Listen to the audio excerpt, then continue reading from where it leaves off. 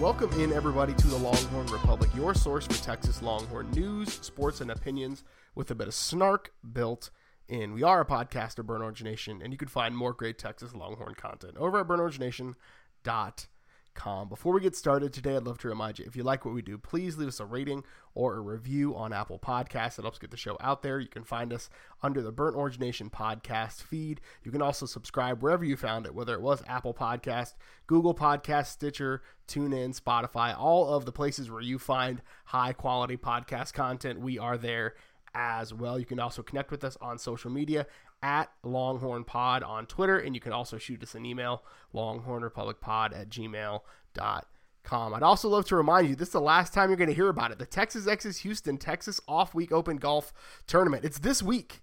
It is this Saturday, September 28th at Wildcat Golf Course. Is a 9 a.m. shotgun-style start for the four-player scramble. Tournament and sponsorship information can be found over at texasexes.com. Your deadline to sign up is Thursday. So the next time we're in your ear holes, you better have signed up. All proceeds are going to go to the Houston Chapter Scholarship Fund, breakfast, lunch, on-course snacks, and plenty of adult beverages are available there. And the marquee raffle item is 2 tickets to the 2020 U.S. Open at Wingfoot in New York. Now, you don't have to be present to win the raffle. All you got to do is go over to www.texasexes.com. You can purchase your raffle tickets there and support a great cause in the process. Well, my name is Gerald Goodridge. I'm your host this week, like I am every week, and I'm joined by a man who would never ask Mike Gundy about a haircut gift card, Kyle Carpenter. Kyle, how are you? Oh, I'm doing fantastic. I wish I had half of the quaff that Gundy had. I'll give him that. He may not have walked away with a W, but he walked away from Austin with some respect in the follicle features. No, it's a bye week, Gerald. I feel like we're the walking wounded. I am hurting from watching that game. I feel like we paid the iron price just to see it. So I'm limping in here on this fine Monday evening.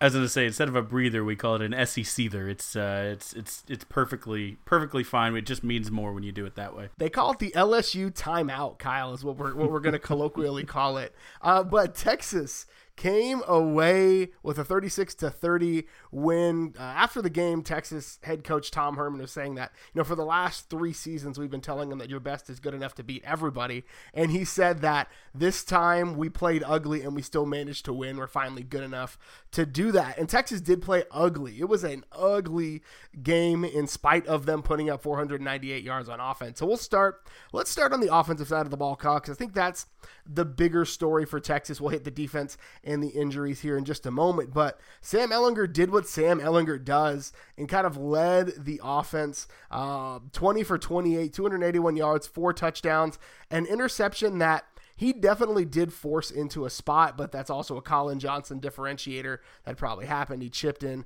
10 yards, including the game-clinching scramble to get a first down and go into that victory formation. 15 touchdowns to start a season is the 4th best start in school history. Kyle, we knew Sam Ehlinger was going to be good, but we didn't really think he'd be this good 33% into the season. So, does Sam continue on this trajectory? And what did you see against Oklahoma State that makes you feel either way? Well, I mean, I'll say this. Sam Ehlinger is good. Sam Ehlinger is great. If Sam Ehlinger is going to be in New York at the end of the season, he needs to just keep doing this, and really he needs all his weapons available each time, a chink in that armor goes down. It's a little bit extra that he has to do on his own. And I think the thing that he's doing right now that I'm most excited to see is he's not doing it all on his own. That's the growth that we wanted to see. He's taking what the defense gives him. He's checking down. He's, taking the run game to set up the pass later and just showing patience, looking down the field and taking a little scramble and getting out of bounds, not trying to go for the hero, truck stick and get, an extra 20 yards.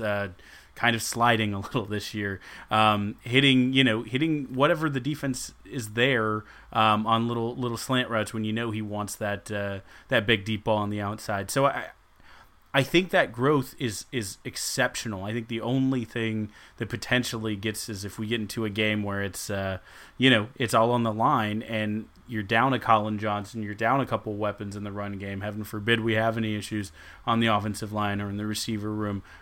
If he tries to push it a little bit more, do a little bit more. But I'm just speculating here, trying to think and not only sip the Kool-Aid. Because right now, I texted you during the game saying this guy is throwing the ball better than we ever expected. He has Colt McCoy-like accuracy numbers right now going on through the first few games of the season. And in fact, starting the first 4 games of a season better touchdown-wise than any QB's ever done at UT. So, I mean, you can't knock it. Naysayers are sitting on their hands waiting to have something to talk about because right now there is none. I think he's playing better than anybody in the conference based upon if you look at talent for talent, right? Like Jalen Hurts is putting up monster numbers, but he's basically played against tissue paper and my kid cousin, right? Like that's who he's played against. And so I think when he plays against, he's not going to play against anybody really until Texas, because let's just be real here. Tech is not any good and neither is Kansas. So I like Ehlinger is probably the class of the conference. I would have to say it, like at least based on how he's playing right now. I mean, Charlie Brewer may have something to say about it when it's all said and done. Bowman's been injured, right? Brock Purdy has been up and down. He played really well this last weekend, but again, they were playing a outmatched non-conference team. So I really don't see any signs of him slowing down. Like I think because you hit the nail on the head. He's playing smarter than he ever has. He's making incredible reads. He's not scrambling just to run. He's scrambling to create plays and to create things in the pass game. And we'll talk about it a little bit more in depth, but with the way the offensive line has been playing for the last several weeks, and maybe that's a natural transition here, like he hasn't had to scramble. If you watch a lot of the plays, there's a completely clean pocket, and he hasn't had to go anywhere. The offensive line utterly dominated. I mean, they got no sacks on Sam. They only even got a touch on him twice in the pocket. So I mean, they held and let him do what he needed to do. They blitzed 3 linemen, but they did bring linebackers, D-backs. They mixed it up a little, and no matter what they did, they could never solve that riddle of getting all the way back there. And that also goes to the running backs who did a good job chipping and adding extra protection back there. But yeah, I mean, if Sam can count on that, we gave the statistic in the offseason. In a clean pocket last year, he was one of the best quarterbacks in the country. This is not an unknown. If you're a cultured fan, if you're smart, if you want to send this to your non-Longhorn fans to give them a little education, the hipster smart football folks, even outside of Texas, have known for a while that the trope that Sam is just a running quarterback is done. He is a fantastic passer of the football, and it seems like that little piece in his game where he was overthrowing some of the seam routes to his inside speedy slot receivers, Smith and DuVernay. It seems like he's for the time being got that rhythm down, and if he has that in the bag, along with all his other tools and the ability to read, to make the decisions, the pre-reads, the judgments, the hot calls, the quick, accurate dump offs, and letting the guys get the yak. He does all of that, and he adds that on. I just don't know how you stop an offense led by him. Jim Knowles in Oklahoma State, like they are pressure and sack specialists. And for just the second time since Knowles has been at Oklahoma State for like 17 or 18 games, he was held without a sack. Like that's a big deal that the offensive line is able to create that space. And Sam Ehlinger has proven that he is a pocket quarterback that just happens to have legs. Like that's been him. Now he still does deal with some accuracy issues. He missed John Burt high. I think some of that was he was trying to get it over the line or get it over a defender. It was one of the only passes that, like that was weird. Of the game, it was kind of, but he put the ball on the money for, and we'll talk about this, the Brennan Eagles touchdown that almost wasn't, but he's playing and having great ball placement. The pass to DuVernay for the touchdown on the sideline was like perfect. That's a perfect throw. He put it where only Devin DuVernay could get it. He led the receiver with anticipation, and DuVernay makes an NFL catch like that.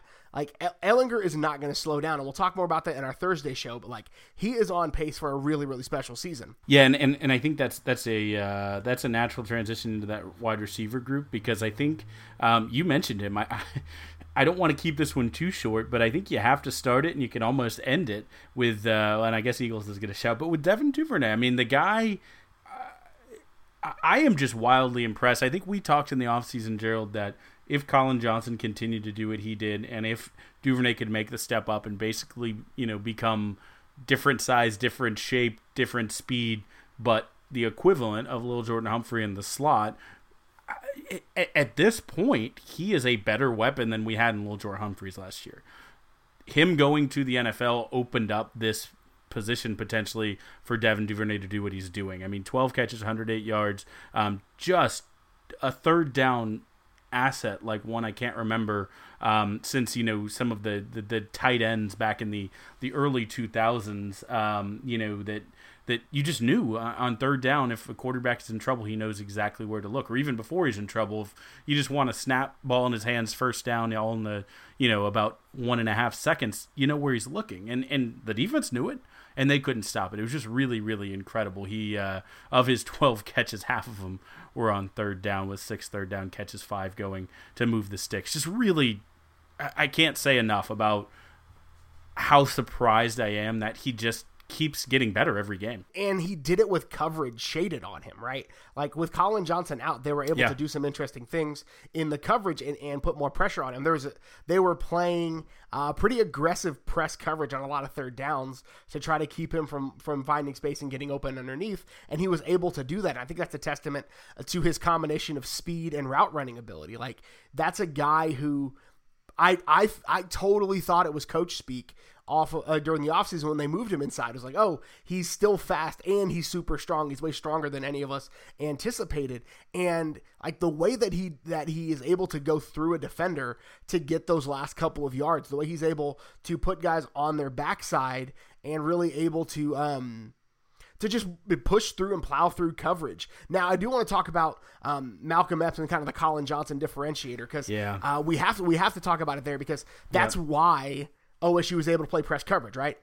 You can knock Colin Johnson for maybe not being as much of a 50-50 ball specialist, but if you say that Colin Johnson doesn't change the way defenses play Texas, then you and I aren't watching the same sport, right? We're not watching the same game. We're not watching the same sport, because when Colin Johnson is in, Colin Johnson, again, the 50-50 balls is a thing that he needs to work on. We've said it before, and we'll say it again. But he beats press coverage at the line 10 times out of 10. Yeah. He's slapping a hand down, he's swimming over, and his outside arm is going up. Like, if you make the mistake of playing press coverage on Colin Johnson, you deserve to give up 6 points. And when he's out, teams are able to press and be more aggressive. And we saw that, and we saw the difference as they got in the body of Malcolm Epps. They got in the body a couple of times of Devin Duvernay, and saw some success early doing that. But Texas, I think, just out-athleted them. There we go, late. Yeah, it's tough, right? I don't want to write Epps off, right? Like when you compare him to Colin Johnson, that's a tough beat, because Colin has been coached at the highest level to do this for 10 years. Epps decided to play football from being a basketball player within the past, 2 or 3. So there is growth there. I see it, but there needs to be an effort. The thing that I don't like is, Sam had 8 incompletions, 3 of them were catchable balls from Epps. The effort on the interception, just if you can't even get to it, shows some body control to keep that guy from getting in there. The announcers really went on about how great a play it was, and it was a good play. But as a veteran receiver, you don't let that guy get in there, or you make a little effort to just get between him and the ball that led to the interception. Would have been a touchdown to Colin Johnson on I believe I don't know if it was a go route, but basically put it just in front of the pylon in the corner, and it just looked like he never located the ball until too late. And then I think there was another deep route that it was a little effort things. Even the onside kick, he was on that hands team. He was watching as that ball was on the ground. Like you got to get in there, Epps, and that's what I need to see from him. Burt had equally like a seam route that I wanted to see him sell out a little bit more for. Otherwise, the receivers, I thought all the effort was there, and to his credit, Burt in the blocking game was there. But I do think from Epps, he's not ready to just replace Colin Johnson today. No, and I don't think that's going to be Again, he's a sophomore, right? They didn't redshirt. Did they redshirt him last year, or did he hit his 4 games? I don't remember. But either way, he's been playing football full time for like 4 years, right? Like he's that guy. Like I think back to basketball Gary Johnson, right? Gary Johnson's the guy that should have made the Malcolm Epps move and gone to the NFL on that. That is a reference for the old heads in our listenership. Basketball Gary Johnson, go look him up. But that's enough about that spot. Brennan Eagles, big play. Oh yeah, Brennan, fly Eagles, fly. Oh yeah. I alluded to it before. He almost dropped it, and my son had just fallen asleep, and if he had dropped that, I'd have woken him up. Like it is what it is. But he came in with a 1 reception. Made it count, 73 yards and a touchdown streaking down the sideline. OSU had a completely blown coverage. Sam saw it instantly and threw it out there. That is his second play of 50 yards or more this season. He is third in the country in yards per reception. Well, I think he's upwards of 24 yards per reception, which is just absolutely nuts. He has more plays longer than 50 yards than Texas had all season last year because they had 0 plays longer than 50 yards. That's probably not a sustainable pace, but I think having a big play guy that you can depend on in Eagles is a good thing for this offense. He did that without Colin Johnson on the field, which is exciting. We keep alluding to how that shifts the defense. That's the exciting part for the future. But typically, and hoping, fingers crossed, we get Johnson back for all the games starting after the bye week, is that you have Colin Johnson, and they're shading to that side of the field, and you're one-on-one with a guy who is fast, is giant, and we've called Colin Johnson a little bit on it at times, but Brennan Eagles so far has been a monster at winning 50-50 balls, at high-pointing balls, at going up and getting balls, and then just taking off after he catches it. I think on his 4 touchdown catches this year, he's averaging something like 45 yards. So just really explosive and really awesome to have opposite of a guy like Colin Johnson, who can just beat you if you leave him one-on-one. So at full strength again, hopefully for West Virginia, and then of course the OU game after that. This looks like a good group, but I don't want to skip over, because a little shout out to him, a guy we've been calling on to do a little bit more all season. Cade Brewer got 2 catches. No one on the team had more than 2 besides DuVernay this week, but got 2 catches. Blocked pretty well. Caught that trickeration, which was probably my favorite play call of the past, at least this season for sure, when they ran the reverse flea flicker that eventually went from I think Roshan or Keontae Ingram to Jake Smith to Sam, thrown to Brewer for the wide open touchdown to the short side of the field. Just beautiful, but executed it well. Just wanted to shout out, because our tight ends are the guys on this unit who don't really get mentioned a lot, but probably deserved it this week. So quickly, we almost skipped over him, but Keontae Ingram went ahead and had himself a game. We cannot go through this without it. So Keontae Ingram set career highs in carries and yardage with 21 carries and 114 yards. But probably his biggest play of the game was his 26-yard reception, his only reception of the game. It was kind of a check down from Ehlinger, broke 4 tackles, kind of set the tone. Texas scored a few plays later. Actually, Roshan, I believe, was the one that scored just a few plays later and converted on the 2-point conversion. But Ingram has silenced the doubters and shed the questions like he shed the knee brace, is the best way I can say this. And Kyle, I got some Keontae Ingram stats. I didn't put them in the show notes because I wanted to shock you with this. So, in addition to all the crazy stuff, he had 8 carries longer than 5 yards on first down. So on first down carries alone, he had 8 that were longer than 5 yards. And if your running back is able to put you that far ahead of the chains, like 5 yards on first down is huge. He actually had 5 first down carries on first down. So plays that were 10 yards or longer. This season, Keontae Ingram, 56% of his production has come on first down. That is a guy who is putting the offense in position to be successful, and I am so glad to see that the player that we expected him to be 2 years ago when he stepped on campus is finally coming to fruition. I'm so excited. This is exactly what you need. I almost wish we didn't have a bye week for him only. We need it for everyone else, but he just seems to be getting his mojo. Send him to the intramural fields. Absolutely. Getting his groove, just he looks like he's seeing the game at his speed. I think early on in the season he may have been going a little fast, and then he's going a little slow, and now that pendulum is swung right in the middle, and he's just seeing the game right. I mean, the post catch, the yards after catch on that 26-yarder he had was just some of the most exciting stuff I've seen in Longhorn football in the past 5 years. I mean, it was glorious. It was highlight reel all-time stuff. I wish he could have taken it even further, just because then you do for sure get on one of those highlight commercials. But just unbelievable shimmy and shake and spin, and just making dudes look foolish. So very exciting stuff from him. And the whole backfield. Roschon looked like a dude. Roschon looked like a guy who has been playing that position for 10 years. You know, it looks like we had two very capable Big 12 plus running backs. That's the biggest, not surprise, because Roschon, we knew he was an athlete, but I think Roschon's a guy who made a selfless move to kind of give up a redshirt season as a quarterback to do what was best for the team. And we'll talk more about this again on Thursday, but I hope the coaches reward that.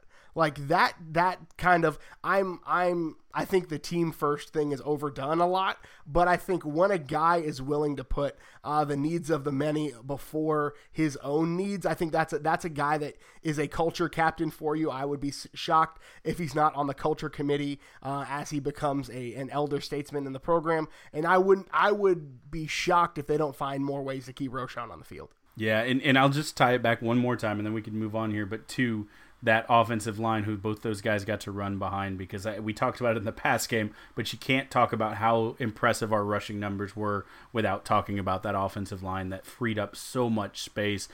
They took care of the down linemen, got to the second level. Watching Cosme and Braun pulling on that counter is gorgeous. I want to see that 150 more times this season until someone proves that it can be stopped. But I mean, truly, Shackelford not practicing all week and then just coming in and playing like he never missed a beat. I mean, gosh, that guy's turning into just a truly all-time favorite Longhorn. I think Texas will probably have some more offensive linemen drafted in the next few years. I think that's going to be a thing. They've been few and far between, I'll say, in the last probably 8, 9, 10 years. So I think getting consistently drafted guys will be huge for the offensive line recruiting that's already on the uptick. So we do have to move on to the defensive side of the ball and talk, because there's a lot to talk about there. Texas seemed to out-scheme Oklahoma State in a lot of ways. And really what it looked like schematically they were going to do is make somebody other than Chuba Hubbard and Tylan Wallace beat them, right? They said, it looked like they said in the team meetings all week, the other guys can get theirs, but Chuba and Tylan are not getting theirs. And I think that showed in the game plan, because it turned out to be the Spencer Sanders show for a lot. And Spencer Sanders turned out to be a real dude. Like, that dude's a straight up dude, and there's no two ways around it. Further, we just need to stop and say right there that this is an incredibly impressive offense. If you walked away from this game thinking anything other than that, then you need to have your eyes checked. This is an incredible offense, and as Spencer Sanders gets a little bit older, a little bit more mature, takes a little bit of some of the freshman mistakes out, but keeps that electricity, they could be a scary team for years to come with him at the quarterback position. But I agree with you. It's a three-headed monster that, I mean, statistically coming into the game, was the best in the country. I think going out, you still have to say, is one of, you might have an Alabama shout there, or a couple teams around the country, but truly one running back, one quarterback, one wide receiver. If you're playing NBA Jam style, it's hard to get a better three than what Oklahoma State put out there. So that caveat to say, yes, they still did some things. It was a good performance from the defense, especially a defense that kept getting banged up as they went throughout the game. It seemed like a better scheme. They kind of ran something of a Tampa 2. They tried to just stop. They said, let's help the passing game a little bit. Let's take Wallace out, kind of shade a little bit, and see if anyone else can beat us. See if we can stop Chuba with five guys, with four guys. And they did it. And that's a huge, huge testament. We talked about the offensive line. The only group that I think was better was probably that defensive line. Just unbelievable, hats off. incredible performance from all the guys who put their hands down against that Oklahoma State line this week. Absolutely. And I think it starts in the middle, right? And I texted you early about how effusive could I be about Keondre Coburn and his sizable derriere. And we have to talk about how dominant of a force he is and how much of a differentiator he is from Texas. They showed a couple of shots from the back of the defense, kind of that all 22 cam. And what you saw happen on a lot of those occasions is that Oklahoma State has to occupy two blockers on Keondre Coburn, right?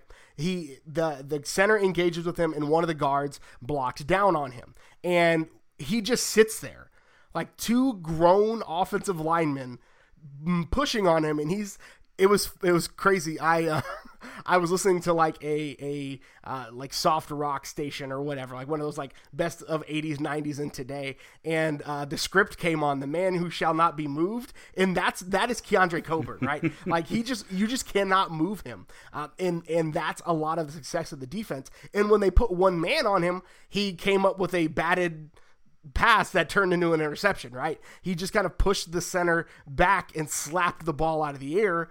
And that's the type of dominant force that Texas needs in the middle of its defense. Snacks. Snack attack, baby. Snacks on snacks. I cannot get enough. I don't know how to describe it. Like it's a guy who we rooted for him so hard from the moment he stepped on campus. We wanted him to be good and to realize, like we do with all of Texas's, big. He was an All-American in high school. It's not like he came out of nowhere, but we've been rooting for this guy. And when you watch a guy do it and do it so well, and look at where his floor is right now and where his ceiling could be, I love this kid. I think he's fantastic. I think you can't only look at him though, because I do think that TQ Taquan Graham played probably his best game of the season, if not his career.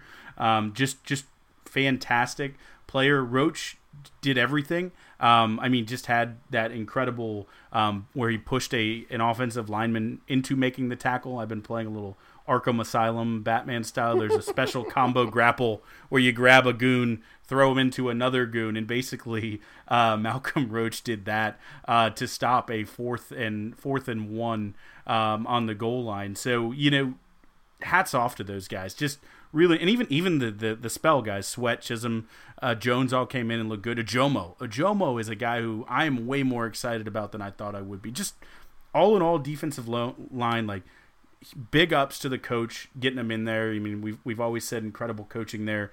Now is recruiting him. I mean, we have a good class coming in. I'm excited about our D line, and I think we came in here with a big question mark on that unit, and we leave a quarter of the season in feeling real confident. That bleeds over into the rest of the defense, and the one of the reasons why the pass defense looked better than it had all year was probably because of the pressure that the defensive line created. When you create havoc in the backfield and you force a young quarterback to beat you in a hostile environment, your pass defense looked better. And Texas gave up a decent number of yards, 268, so not as many as they have against the last kind of decent school they played, LSU, right? But they were able to shut down Tylan Wallace, holding the nation's leading receiver to 85 yards. Like, I didn't do the research, and I should have because I'm bad at my job, but like, I can't remember the last time Oklahoma State didn't have a receiver go over 100. Like, it probably happened in 1984 before Oklahoma State threw a forward pass. I guess Mike Gundy was probably there right around that time, so it probably didn't happen that year either. But that to me is a huge differentiator. And not to toot my own horn, but Texas had not one but two defensive backs break the seal on the interception. So I will take the Podstradamus hat from you for this week, Kyle. This week alone. It's your hat to have. I will just borrow it for the week. Yeah, I mean, I'll let you. I did have a two-parter, so I'm not going to try to bang my own drum that Texas had 503 yards before the two kneel downs to put them at 498. That was my lesser, of course. That was a 30%. My 70% was they would win the turnover battle. Of course, didn't see the special teams, which we'll talk about, coming beforehand. So congratulations, you definitely got it. You deserve a rousing round of applause. But the one thing on the defense, I think. We'll talk about the punt returns in the special team sense, but I think what it did is it maybe gave a different sense than what you should have got for how the defense came out in the second half, the adjustments they made. It was 21-20 going into half. They came in the second half. They held Tylan Wallace to 2 catches for 17 yards in the second half. They kept Chuba Hubbard at around 3 to 3.5 yards a carry. He did have a 13-yard run, which is the only, I think, double-digit run of the game on their last touchdown. But again, it came off of a turnover when the defense was gassed. They held the defense very, very, very well in the second half. They should have, with the way the offense was playing, had it not been for those turnovers, created that separation. And this should have been a 21-point victory based on the way that the secondary played. And again, that's with those injuries. I think probably the biggest loss is the fact that I think Green this was his best game as a Longhorn. I think he was phenomenal. He played up to potential. He looked plug and play like the next great defensive back. Looked really, really good. I was just excited with his play. But the thing that was most impressive to me was as guys went down and it looked like the MASH unit, the next man up. It was always next man up. And that's really reassuring to feel like we're always going to have someone that we can rotate in who's a dude. Especially, with the D-line and the secondary. I feel good going 3 deep, in any position, and we're going to have a guy. Like Adi Mora, who came in after Stearns got injured, was kind of the highlight, at least of the last 5 minutes of the game, right? Came up with a big PBU in the end zone and then recovered the onside kick on a hands team he was only on because of injury. So that is a promising. Again, it's the same thing we talked about a lot. There is a lot of talent, but there's not a lot of experience. And I think as guys like Stearns get injured, that becomes more and more evident. And I think in 3 weeks, OU is going to test that. I think that is going to be something. Now, granted, I think OU hasn't played a team with a run defense like Texas, and they will not get anywhere close to the 300-plus yards they're averaging on the ground. I will Podstradamus that right now. So that's going to be a change for that offense. And one of the reasons why Jalen Hurts is at Oklahoma and not at Alabama is because he couldn't really move the ball down the field with his arm, right? So that's a whole nother conversation for our OU preview here in a couple of weeks. I just want to leave, or before we leave it, I want to say 2 things. So first, I want to ask you a trivia question, Gerald. Texas did the Big 12 thing where they bent, but didn't break. There, we got it. I know English. Bend, but not break. They had 5 this season, 4th down attempts on them. They had a couple stops today. I'm going to give you a brief trivia. Out of the 5 4th down attempts, how many have been converted by opponents for first downs? None. I wish. It was actually 1. We did give up 1 early in the season. I think it was LSU actually, but 4 out of 5, 80% of the time, they stopped people, and it seemed like every time it came up in a big way, especially in this game. So just unbelievable resiliency where the defense seems to go to that Super Saiyan level. And then one of the young guys, I promised my wife, family friends, I guess, with him, but Estelle, Montreal Estelle got in there. I promised before the season if he got shine, I'd give it to him. And he not only had the interception, but may have just been the unsung hero of the night with 9 tackles, second in the team. Just a guy who might get a lot more playing time, and I feel 100% better about after this game than I did before.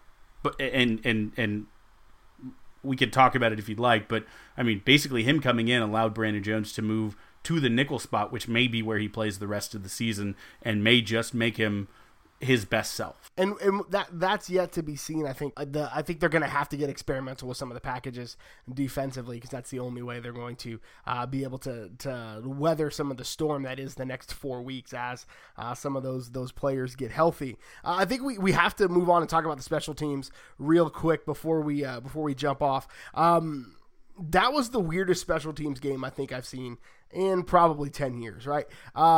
Jake Smith early muffed a punt, and then Brandon Jones muffed a punt late, trying to do some sort of sliding catch situation. I don't know what that was, but that was the differentiator, Kyle, for your Podstradamus. Yep. Was those 2 fumbles gave OSU the advantage in the punt battle. Yeah, and then Texas lost both of its fumbles, both of them being on special team. Oklahoma State lost neither of their two. They had about 3 more snaps that, had there not been a false start, would have been a ball on the ground. So there was chances for Texas to get a couple and make that work. But I mean, the crazier thing is Oklahoma State only scored 3 touchdowns, like I talked about, that bend don't break. 2 of them came immediately after those flub punts. So where I said earlier that those plays basically belied how good the defense was, especially in their own half of the field. But it happened, right? But so that just has to stop. Coach Nyvar cannot be okay with that, and he has a week, and I know Coach Nyvar, he is going to enjoy chewing the hide off of some players. You may see different players back there returning punts, but he has a week just to unleash on those and get that instilled in their head. We said it last week. I don't know if Jake Smith ever fair caught. He just seemed to kind of catch everything. And then maybe that's why, because this week he tried to fair catch and it didn't work out. But you have to be better. You just have to. It could have legitimately cost them the game if a couple of those things go another way, and so that's huge. We mentioned Ademora when he came in for Stearns. We talked about him in the defensive backs. Texas had to go to an onside kick recovery, the hands team, as the ball was kind of bouncing in the air, and I'm holding my breath and trying not to scream. He was able to come up with it and get away with the onside kick recovery. Gundy had a weird fake field goal call that he later alluded to the fact that he doesn't care what social media or the internet thinks about his choices. He will just continue to make them. So it was just a weird special teams game overall. Yeah, just one more thing out of a weird game that I hope when we look back in the rearview mirror, because Oklahoma State is a top 25 team, I'll say it right here. This is going to be a good win for us. Sometimes you don't win pretty. Sometimes you just get out of the war. Casualties, incurred, but you take the W, and I hope that's how we look back on it. And this isn't any type of trend, and it's just a weird thing that happened because Gundy's weird and Oklahoma State's weird, and it's weird things. But we get out of here, and we don't see any of these become, systemic. So Texas has a week off to get on the mend. Several injuries happened late in that game. Caden Stearns came down awkwardly on his leg. He will be out about a month. Jalen Green with a dislocated shoulder for also about that same time. Josh Thompson is going to miss significant time with a fractured foot, likely ending his season. Marcus Tillman also out for the season. Thankfully, both of those guys will probably be able to redshirt thanks to the new redshirt rules. So we'll get more time from them. But this is a well-timed bye week for the Longhorns. Oh, yeah. I mean, you have a couple guys who should be back for the West Virginia game who've been out. You have Overshone and Thompson coming back, which is big. I think you're gonna see. I think you're gonna see guys moving in and out. You're going to see some freshmen get chances with these guys out. This will be a true test for how deep. We've said depth in certain areas were the key and the strength of this team, and now we're about to really prove it. So, like I said, Overshire Thompson coming back, and Kirk Johnson also probably getting back in that running room. He did dress out for this week but didn't play. So Texas, again, has a week off. They will get healthy, get on the mend, and then 2 weeks from now, they will take on West Virginia. In our normal preview spot, Kyle and I are going to kind of preview the last 8 games of the regular season, looking at conference play and what we want to see from the Texas Longhorns.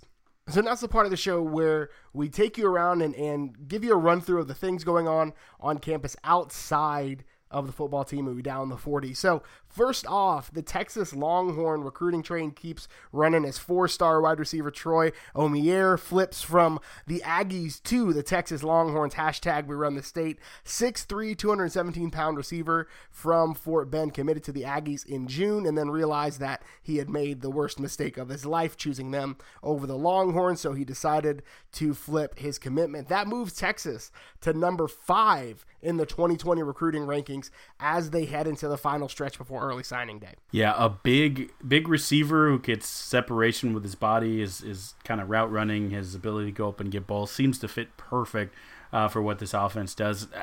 I mean, it's going to be interesting. You could go back and look at the tweets when because he was pretty strong, pretty hot, I'd say 50-50, and watching Aggies and Longhorns, and then when he eventually went to A&M, the Aggies said he was the best receiver of all time, and then he flipped over to Texas, and now it seems that they were completely over him, didn't need him, not that great. So it's always funny to watch the narrative as well as the player flip if you frequent such things as team-related message boards. Hashtag Aggie tears are flowing. So soccer had a mixed week. They lost 1-0 to Providence in overtime. They scored a golden goal on the 98th minute on what was their only shot on goal of the night. Star forward Sierra Hinson did not play, but then they bounced back and absolutely put the boots to Grambling with an 8-0 win over that team. Julia Grosso scored goals 5 and 6 of the year. Sydney Billups, you may recognize that last name, scored her first goal of the season, moving Texas to 5-4 on the year.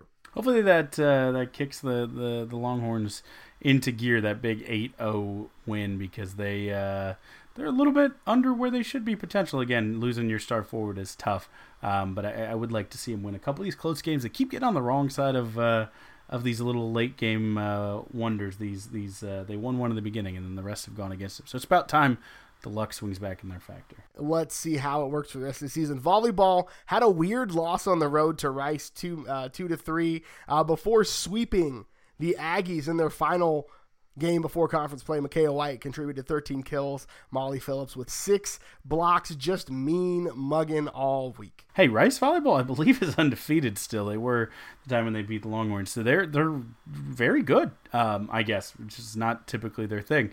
But I guess that was the vengeance for what we did to their football team. So it makes sense. Vengeance is mine, saith the Owls. Real quickly, men's tennis at the Gamecock Open took away. They actually had a 100% chance of winning the single title in one of the brackets as 2 Texas players played each other. They also, those same 2 players, took the doubles title on their side of the bracket. Texas is just getting off to a huge start. So Christian Sisegard sitting at number 2 in the Oracle Intercollegiate Tennis rankings. Ito claimed the number 4 spot. Texas, the only school in the nation with 2 players in the top 5. Sisegard and Ito are also the number 17 duos pair in the country. Hopefully we're looking at a repeat, baby. Back to back. Back to back like Drake. Women's tennis, Fernanda Lebrana and Tijuana Spasejevic is what we're going to go with, won the singles side. So men's basketball released their full schedule, and we are 42 days crazy away from the tip-off of that season. Yeah, they're tipping off with a tough one against UNC.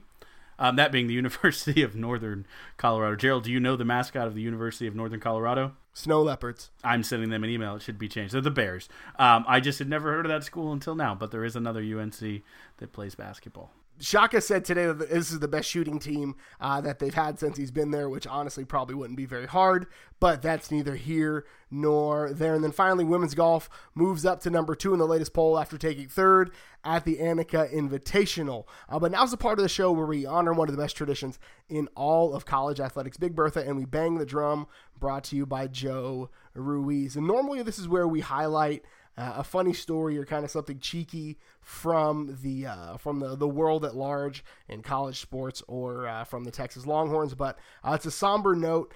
Former Texas Longhorn and Ole Miss quarterback Jevin Sneed passed away over the weekend. He was found dead in kind of downtown area, and he played at the University of Texas, came in to compete to be the successor to Vince Young, ran into a guy named Colt McCoy, who turned out to be arguably one of the greatest quarterbacks in school history. Sneed ended up transferring and played his time at Ole Miss before heading to the NFL and kind of never really making it there. And there's still a lot of word out there. There's a lot of rumors. We're not going to report on any of the rumors because there hasn't really been reporting on what actually happened. But we want to highlight the fact that his family is taking donations for the Memorial Fund and to have services for him, and then any overflow will be donated to his high school to buy better equipment for head injuries and head trauma, to avoid them for those players, and also to CTE research, as the donations will be made in his name. It's one of those stories that when it comes across your timeline just really takes you back. I remember Jevin Sneed when I first got on campus, and kind of the promise of what the player he could be, big national recruit out of Stephenville. It's just crazy. I mean, the numbers are there. Obviously, he skipped his senior season kind of bizarrely and never quite made it in the NFL, but it seemed like he might. He's top 10 in school history at Ole Miss with almost 5,400 yards and 46 touchdowns. But I think more importantly is the kid's 32 years old. And so just a tragedy, a really sad story. The Longhorn family is still healing from the Cedric Benson news a couple weeks ago, and then even though he didn't finish his career as a Longhorn, he did start out here, and so it does affect folks on the 40 acres. And so just thoughts go out to the Sneeds, the family, friends, anyone who knew him, and anyone affected by this. But just tough stuff, man. It's one of those things when you talk about CTE that I can't wait until we have a better grip on it, until we know what we're fighting, we know how to get on the other side of it. It's tough. Having multiple members of my family who played football for a long time, and even seen some odd behavior from them, it makes me wonder. So it's a tough thing that affects a lot of people, because a lot of us play football, and whatever that cause in his life is ultimately just quite a tragedy. So horns up for Jevan Sneed and the entire Sneed family. Absolutely, it's tough to see anybody leave us so young, and so our thoughts and prayers are with his family. That's all the time we've got for you this week. Kyle, where can everybody connect with you on the internet? You can find me on Twitter at Kyle Carpenter. You can follow, for a brighter note, the Texas Pregamer. We talk a little football, but mostly nonsense and satire. Follow them at Texas Pregamer. You can follow me on Twitter. I am at GH Goodrich. Follow the show on Twitter at Longhorn Pod. You can always shoot us an email, longhornrepublicpod@gmail.com. Thank you so much for tuning in again this week. We will see you back on Thursday, but until then, hook 'em. Hook 'em. Please get healthy.